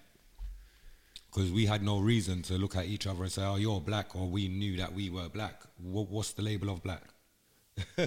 We was just living, what the hell? Yeah, and also, you know, like what people say white, it's like, and people will probably look at me and go, that's a white man. But I don't sit here thinking I'm white. I think I'm Ben Ruben. I'm an individual. That's right. And there are infinite multi-dimensional possibilities within each human being. They always put the white Ben. Yeah, my white mate. I know. Or my black friend Patrick. Yeah, I know. It's so awful, man. It's so awful. It's your friend, isn't it? Like, it's not exactly. Not just your friend, though, is it? Exactly. I'll tell you what is interesting. So they have had. I work in the library quite a lot, and they've had Black History Month like display out, and I was looking at some of them books. I just look at and think, nah, like I don't like Lenny Henry, like whatever, mate. Like I don't need to know your history in the context of like this whole narrative. But then I did find one book which basically had like sick old castles in different African countries. Yeah. And I only had to flick through it for about 30 seconds. I've been meaning to. I thought I'm going to remind myself to go and have another look at it this week because it looked really interesting. And basically, there were loads of old castles in these African countries that really kind of look a lot like our old medieval forts. Yeah. You know, so it's like you don't really hear about this. And obviously, all of these nations have got you know, these sort of architectural history, and obviously then the societies that would have existed around them, and all of the kind of the depth and all of the kind of the the culture and the stuff that surrounded that, and you don't hear about that at all. You won't. You won't. I wouldn't even really know where to go to get that information, and it's and that's like, yeah, I don't know. Oh, Western lit up for Eid. Kids get the day off school. Yeah. Get nothing for love. Different cultures, same skin. Far too many areas to cover in 1 month. Thank you, sis. You know the choppings. Yeah, exactly. They should call it "Thank you for making Britain great" and allow a month of free tickets for everything for black people. Big up yourself, Emily. That would never happen though, but yeah. Love this live show, King. Very interesting and informative. Big up yourself, my big brother 5-0, man. Has enough respect every time. You know the style already. There, I go and put in the work, man. Yeah, can we put this up? Of course we can. So I saw this on the tube. Yeah, this is like, what I don't get this.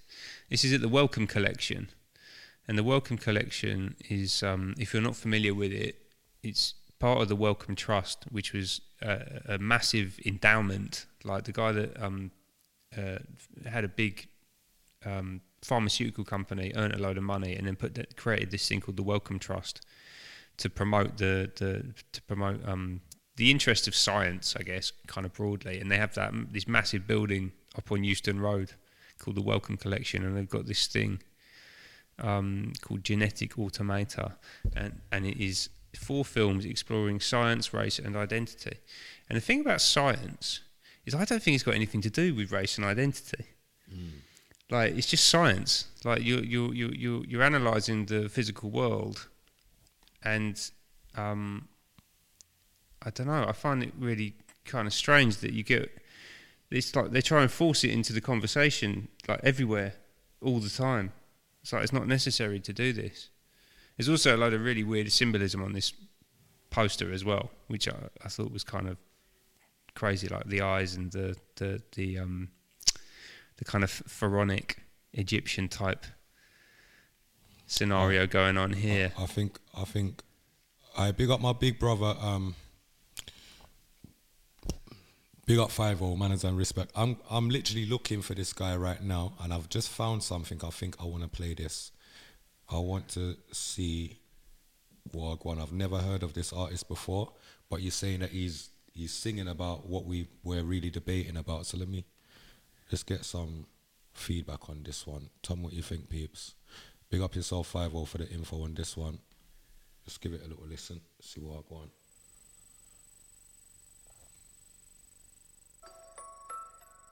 Welcome to the world, baby boy. I'll paint you red and white and blue. The indoctrination starts as soon as you come out the womb. Pretty quick, we'll make you stupid with curriculums at school. And if the classroom doesn't do the trick, we'll make you watch the news. Pick your team, right or left, take the red pill or the blue. You can vote, but even if you win, still everyone will lose. Don't forget to buy designer because Gucci makes you cool. We prioritize material belongings over truth. Get a job that you can't stand so you can buy some cans of food. Go overseas and die for freedom. There's some oil we can use. Our democracy exists so that you think that you can choose. But our algorithms make you do what we want you to do. What's the problem? Your depressed society has you confused. We got medication for you that you'll probably abuse. Go get married to a lady who also don't have a clue, and pump out a few babies that are just the same as you. Welcome to the system, everyone's a victim. Doesn't matter if you're black or white, it hates you all. Here inside the system, violence is a symptom. Fighting for what's right, but somehow everyone is wrong. Welcome to the system, everyone's a victim. Doesn't matter if you're black or white, it hates you all. Here inside the system, violence is a symptom. Fighting for what's right, but somehow everyone is wrong. Welcome to the world, baby girl. I'll paint you pink if that's okay. We'll encourage self-destruction through the music that you play. We divided all the men by trying politics and race, and honestly, it's working awesome. So for you, we'll do the same. Never teaching you. Peeps, what, I can't play too much of that because I don't want to strike my video then. I don't want my life get strike, but I just want to play a little piece of it so you want to know if you just go and go look for that artist there. Tom McDonald. Check him out. That one there is called The System. Yeah, man. He was like the most successful independent artist. That's right. over the past few years, I'm not going to get the exact statistics on it, but he was getting like number 1 on iTunes. Brother, he's sitting on 20 million on this one song. 20 million a year ago. Like, he's doing bits, bro. Yeah, he's doing bits. And he's definitely saying a lot of the right things. The thing is, though, there's a lot of people like that who've been put to the forefront, and you just have to maintain awareness around them, basically. You know, no blind trust. That's right. That's the thing. You know, people get put forward as leaders in a thing, and as long as they're saying the right stuff and everything's above board and going in the right direction, then you know, agree with them. If you agree with them, agree with them. But if you don't agree with them, then don't just blindly follow along, I guess is what I'm trying to say. Don't be a yes man. Exactly, yeah. And we're not up on that. You know, the whole point of a lot of the problems we're in, really, because people just gone along with whatever this person, that person's saying, because they like put them up on a pedestal in some way, and it's like, no. It's entirely possible that person does not have your best interests at heart. You know, even though they're saying some things that resonate with you right now. But yeah, he's been quite interesting to watch, actually, that guy. While we're talking about music, I think I'm going to play this song because I think it's a very relevant song right now. I think this song definitely should get played. I want to big up the OBF family and definitely just taking this little vibes there for a second, my people.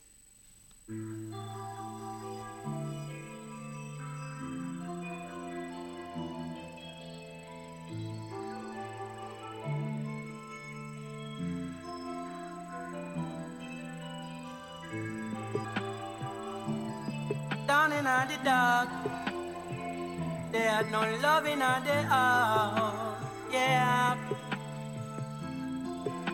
Whoa, say in this your time, don't want to cry, I don't want to cry.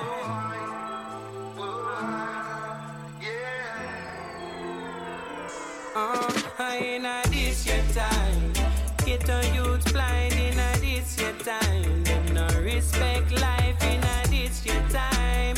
War and crime, the people them don't want to fight. Let me tell ya in this your time. Get on youth blind in this your time. Them no respect life in this your time. War and crime, the people them don't want to fight. Get the youth them in the street, them start kill for eat. I took down them brother fit them shoes on them feet. Them mama they a yard, a ball and a weep. Fear son get an eternal sleep. Something have to change, start rearrange. Me no want hear them talk, them devil too strange. Me see where them a walk, me put them in a range. Angel a get it soon, call them name. Sing again. This your time, get on youth blind in this your time. Them no respect life in this your time.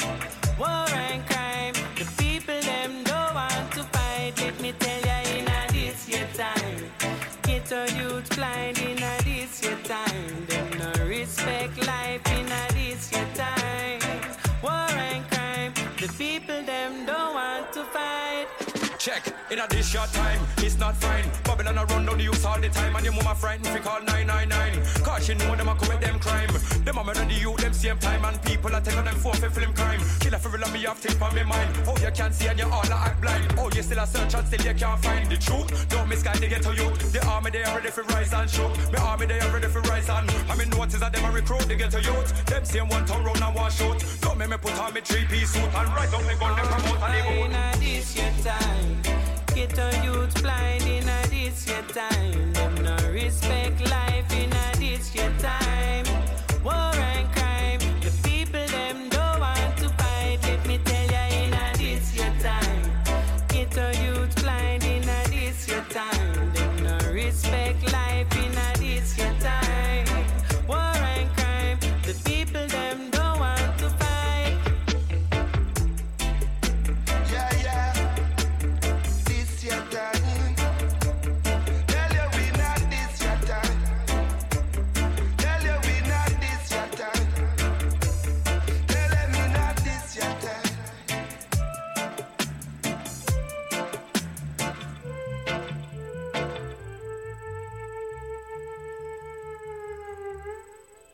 Rise up.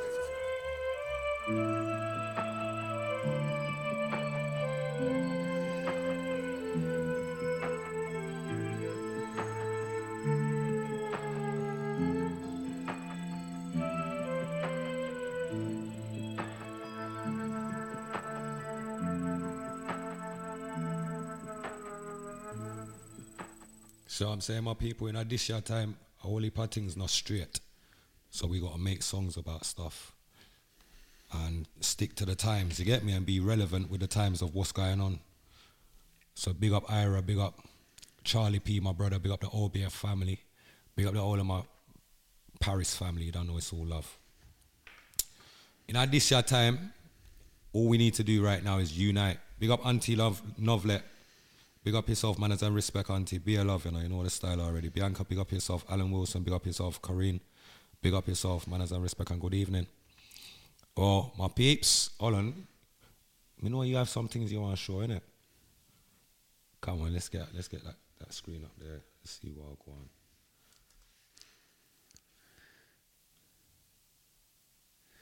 This one. So what are you saying? Let me see. Put it on a big screen, whatever you're going to put. Where's it gone? Right, I'll just say you're gone. Yes, I've seen this. The Voice. What's that all about now? So, proud to be black but not British. So this is part of the Black History Month print edition. And they put this poll in there, which is like, yeah, proud to be black but not British. So just 1 in 10 blacks in Brit proud to be Britain. Yeah. Yeah, but what is there to be proud about? What is great? There's nothing great about Britain or being British anymore. Everything's upside down. What was great about it before, if there was anything? There was nothing great about it. It's just that they always used to say Great Britain. Yeah? They used to say Great Britain, bro. From a child growing up, that's what I used to always hear. Oh, Great Britain. No, especially, not, maybe they never used to say that. It's more Caribbean parents used to say, yeah, man, Great Britain. You see what I'm saying? So it was always regarded amongst the youths, amongst our people, our elders, as Great Britain. Bro, there's nothing great about this place. There's never been nothing. It was a damp, grey place as far as I'm concerned. Bro. Really? Yeah. I love this country, man. Yeah, well, there's things I love about it, bro, but at the same time, there's a hell of a lot of stuff that I don't like about it. I like the weather as well, but maybe there's something about... I don't like the weather, Ben. Let's get to that, because right now, Ben, hold on, where we at? We're over here. Ben, I don't like the weather. Ben, I can't like the weather. Ben, we're never ever going to like the weather, brother. Gives me chills, man. It was thrashing it down with rain yesterday, and I was looking out the window going, yes. I love it. Definitely, my big brother. Remember, be careful who you call role models, because many are models playing a role. Yeah, be careful who you call role models, because many are models playing a role.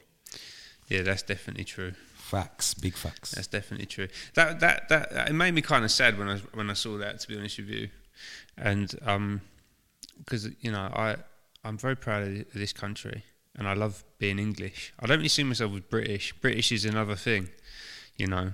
A bit like we were talking about with the black moniker as well, you know, like the England and Scotland and Wales and Ireland are actually like they're very distinct from each other. My sister said we should be proud of that. Hold on.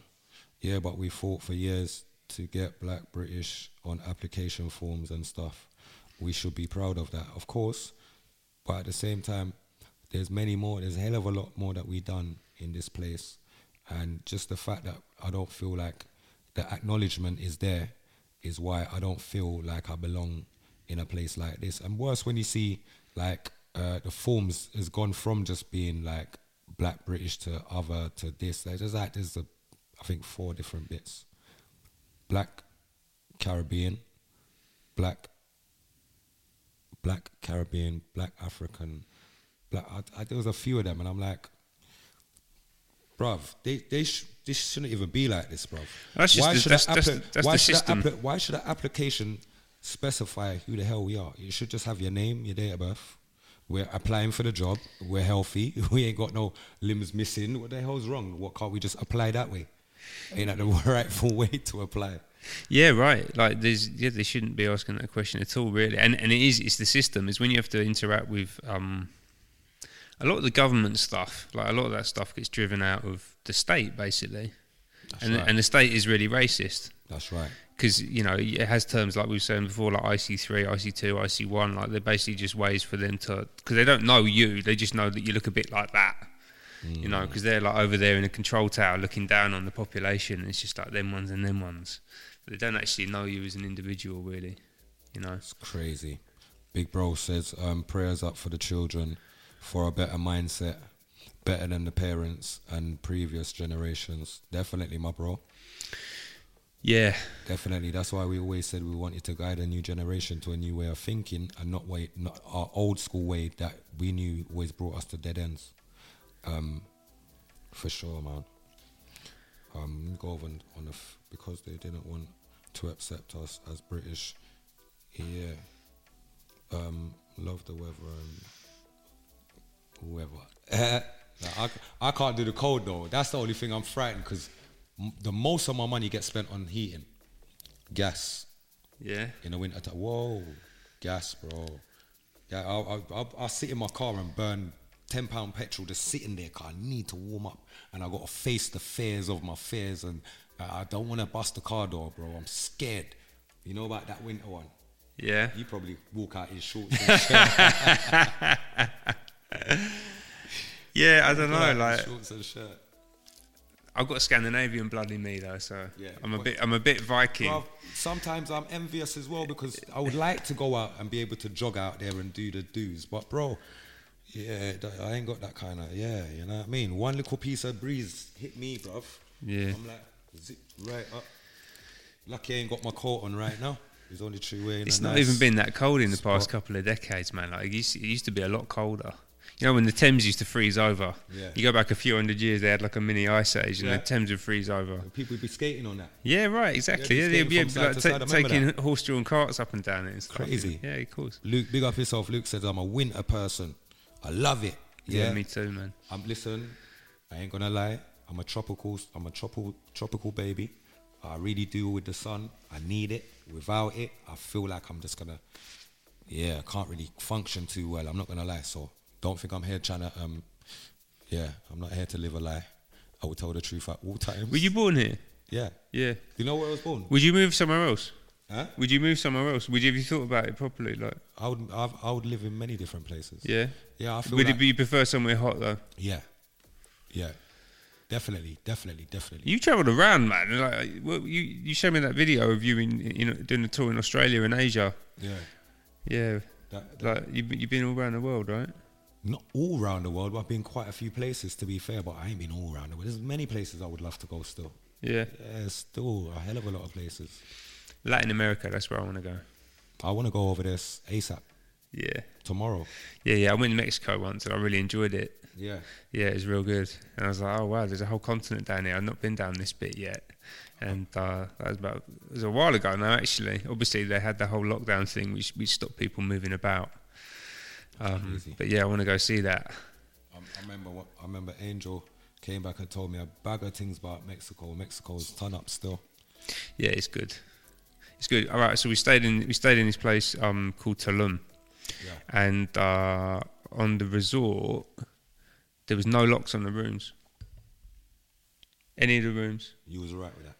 Well, no, we got there and I was like, what the fuck, what's going on? Because you kind of know it's, I don't know, like, you go Asia, like, there's locks on, you're locking up your stuff, do you know what I mean? Like, particularly, you come away on a nice holiday and you got all your, garms and like, all sorts of stuff. There was a safe in there, but not like a massive safe. But they just left it open. And I went down to the front desk and I was like, where'd you put the padlock and that? They're just like, no, don't worry, there is no crime here. And basically, the cartels run it, and it's enforced by them, basically, because they don't want to scare off the tourists and the people coming. There's a lot of people from New York and LA coming there because it's like a few hours away for them. That sounds like a Dadas situation, bro. Yeah. That's what Dadas used to do. When man used to go to Jamaica, bro, when people used to go Jamaica, you wouldn't get robbed, bro. People weren't just getting lift up and kidnapped or any funny stuff, because dons were in place to make sure that, listen, we need the tourists, food have to run, and people need to be safe. Yeah? And the minute that, you see, that's what they knew what they were doing when they got rid of Dadas. They knew they would disrupt the whole of Jamaica, and it would create 1,000 more new dons that are Who's not... Dadas? I've not heard that name before. No. Christopher Dadas Cope. He is an elder of the Tivoli Gardens community, and him along with, there was another don as well called Zeke's, and between the two of them used to run the whole of Jamaica. Right. And they were more powerful than the government of Jamaica. The people listened to them more than they would ever listen to the government. So they had to find ways to get out both men, and they did. It's just one of them sad, you know what I mean? When was Jim Brown's son, yeah. And when was this? This is recent. This is like, not so recent, but about within the last 10 years, I think. Is that so? Yeah, no, the last 10, 11 years. How long has Dadas been away now? About 10 years now, isn't it? Yeah. Oh, that's fascinating. I need to go and find out more about that. Yeah. Because the other one that got murdered was Peter Tosh, isn't it? Yeah. And he was a very powerful voice. Of course. But you see, because we're... Rebellious voice. Yes.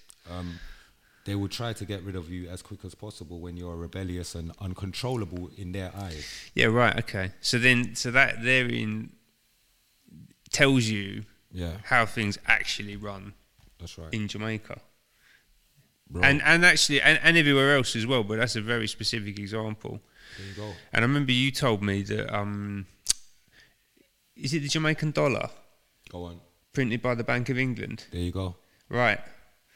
So that's basically a that's why they always stay in debt. It's a slave system. It's a system of slavery. Can't get out of it because you're not printing your own money. Yeah. How can somebody else print your money? Yeah, exactly. And I heard that from you, and I remember thinking, wow, okay, that's fascinating, because they make all this big fanfare about independence and the end of colonialism and all that kind of stuff. But if they print your money, then all of that is still in place. It doesn't matter. Like they can say all the things that they're saying, and you can have like a nice day to celebrate your thing and your flag, and you know, like that's all good, and you should, right? But like they still kind of got you under the boot, and you know, this is what the French have been doing across a lot of Africa. You know, like still now. You know, like it's not like this is an old thing. Like this is sort of economic colonialism has been going on forever, and they're still at it today. You know, of course. And then you get people like Macron coming out and talking about diversity and you know equity and all this stuff. It's like, yeah, but you're a slave owner, like you're a slave driver. Yeah, that's what I'm saying. My big bro says overseers in a slave system. My big bro says the Bank of England prints most of the global currency, king. See, I wasn't even aware of that, but you know what? You see, for me, certain things for me are like, wow, how can you allow another country to print your money? That's confusing. All right, cool. So they made you valuable. They gave you the value that you have. In other words, Nikki, big up the full Ashanti Yard family. Big up Sasha. Big up the full team. You know the thing. Even the fact of finding out that Ray nephew that we all love so much is not owned by a black person. I'm confused. I thought that was owned. I thought that was Jamaica based, Jamaica owned. What the frick is going on there? It's not. That's confusing. So. A lot of things that we love and we like and we think is being marketed to us like it's something authentic is really not no more. The pattern's being sold because whoever created it, sold it on a long time ago, and someone else is reaping the benefits. I stopped drinking a year ago. Yeah. Yeah, and it's been like the best thing ever for me. The thing that's helped me out the most. Drinking's not even a great thing. It's only like an occasional thing to have an odd drink, but I don't really like drinks because every event that I've been to, not every, but majority of events that I've been to and seen the best of characters in a normal state, behavior, like respectable, and then a few cups later, Yeah. it's a whole different. Because some human people go dark, mate. Bro, a whole different human being, brethren. So I was with a mate of mine, and we were in Hackney Downs, and we were just chilling, just me and him, and it's a beautiful day, real nice sunny day, and he was like I was really, really just appreciating his company. He was just being like proper, like positive vibe, like he was just in a really good mood, and I was really enjoying hanging out with him. Like, I felt good. And then basically he got a bottle of Ray, and I started drinking. And within about 2 hours, he'd gone from being like the nicest guy ever to being this like dark demon type. It was remarkable, man. It was like it was the biggest change that I've seen in someone. And it was down to booze, basically. Like, I think it does that to some people, you know, like it does. Definitely does. Yeah, it just sends people down. It's not for everybody, man. Drink, kill your spirit. You see it there? Yeah. That's why it's called spirit. It's all right to have a little glass of wine while you're eating. A glass of water beside it, nice and neat, and a basket full of bread to soak it up a little bit. Sensible. That's sensible drinking. You know what I mean? Then you start doing all this wild stuff, like me sometimes, when I mix 3 different spirits together, and then, you get me? But I just have little odd drinks. I'm not a drinker. You can't see me drinking day to day. That's why I can have bottles of drinks sitting around and I'm all right. But yeah, man, it's really... You just said mixing your drinks, and it made me like feel a little bit sick. Yeah. That's a good thing, man. Like, I've completely left it. You just got a weak belly, man. What are you talking about? I feel sick, bro. No, but that next day thing, when you've had like 3 or 4 different types of spirits and you just feel like haggard. No, I don't miss that, I can tell you. Not at all. But like a lot of music stuff's tied in with that. Like music and alcohol like go hand in hand, don't they? So it's just like ganja and music goes hand in hand, though. Yeah. Well, I think they go better. There you go. I think ganja and music go better, but there's wisdom and knowledge to be had. Yeah. With the overstanding with the ganja. All of that. But that's illegal, obviously. So they don't want you to do that one. Of course not. What was it? As Bob Marley said that, wasn't it? Like, weed is the healing of the nation, and alcohol is like the ruination of the nation, or something like that. Dean, big up yourself, my big brother. Dean, bare love, you know. Said he's going to go and cook her food, you know. I love that, my family. Bare love, you know, man, as a respect plus enough tax, Dean. You know the thing already. Big up yourself, Zadie. Big up yourself, Divine, and everybody else over on the YouTube, man, as enough respect plus enough tax. As you can see, we're wrapping up. We're just rolling up to the 9 o'clock mark. And you don't know, big up my big brother, Andy Chin, you know. This is the Godcast anthem tune where Afi play. Every Sunday that tune Afi play. And the Godcast runs every Sunday from 7 p.m. live. We are not pre-recorded. We definitely do like to be there for our people and make that time to hold the reasonings, you get me? Because it's important that we are up to speed with the knowledge that we have. I don't believe that one should have all the knowledge and the rest should be searching. The minute that we find knowledge, we should share. You know what I mean? One hand don't clap. So we need to, you know what I mean? One full basket, one cork or full basket. So that's how we think there, people. I'm going to leave you guys with my big brother's tune. As you know how my thing's set already. Yeah, you see me? Big up everyone. I hope everyone has a great start to the week for tomorrow. I know there's a lot of stuff happening in society at the moment.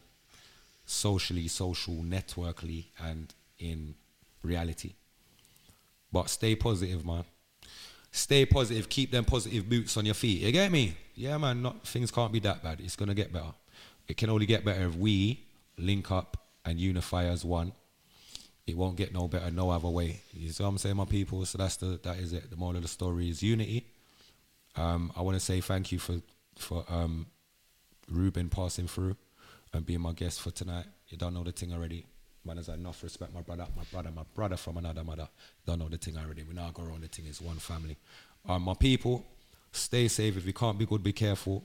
If you can't be careful, stay in your yard. You know my you know my style already, you know. We now go around the thing, so yeah, you know my thing, peeps. Let me just keep it as clean and just like this.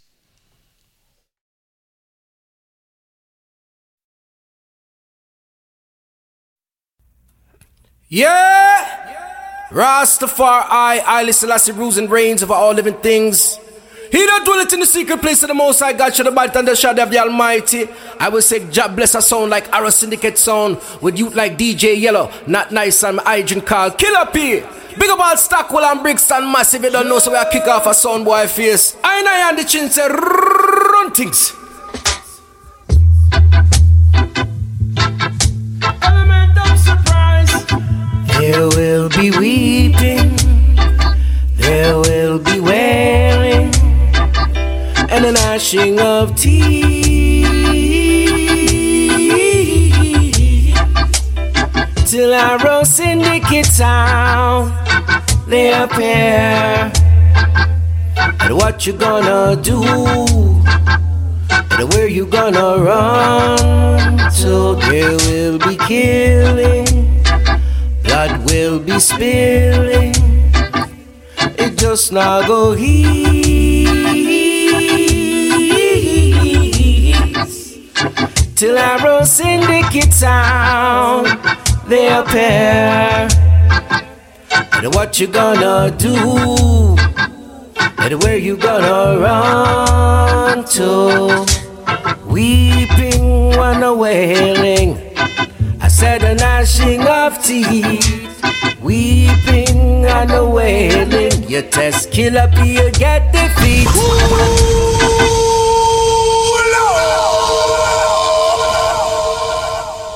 Yeah! Rastafari, I listen the rules and reigns over all living things.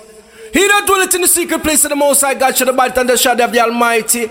I will say, God bless a sound like Arrow Syndicate sound, with youth like DJ Yellow, Not Nice and my agent called Killer P.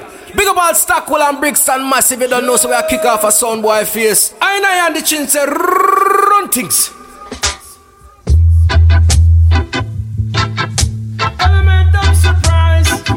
There will be weeping, there will be wailing, and a gnashing of teeth, till Arrow Syndicate town they appear. And what you gonna do, and where you gonna run to? There will be killing, blood will be spilling, it just not go ease. Till Arrow Syndicate town they appear. And what you gonna do, and where you gonna run to? Weeping, one a wailing, I said a gnashing of teeth. Weeping and a wailing, you test Killer P, you get defeat. Weeping and a wailing, and a gnashing of teeth. Weeping, what a wailing, you test Not Nice, you get defeat. Here will be fighting, every son will be backbiting, it just now go ease.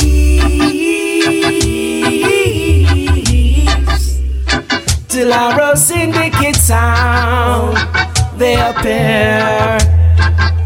And what you gonna do, and where you gonna run to? There will be wars, rumors of wars, there won't be no peace.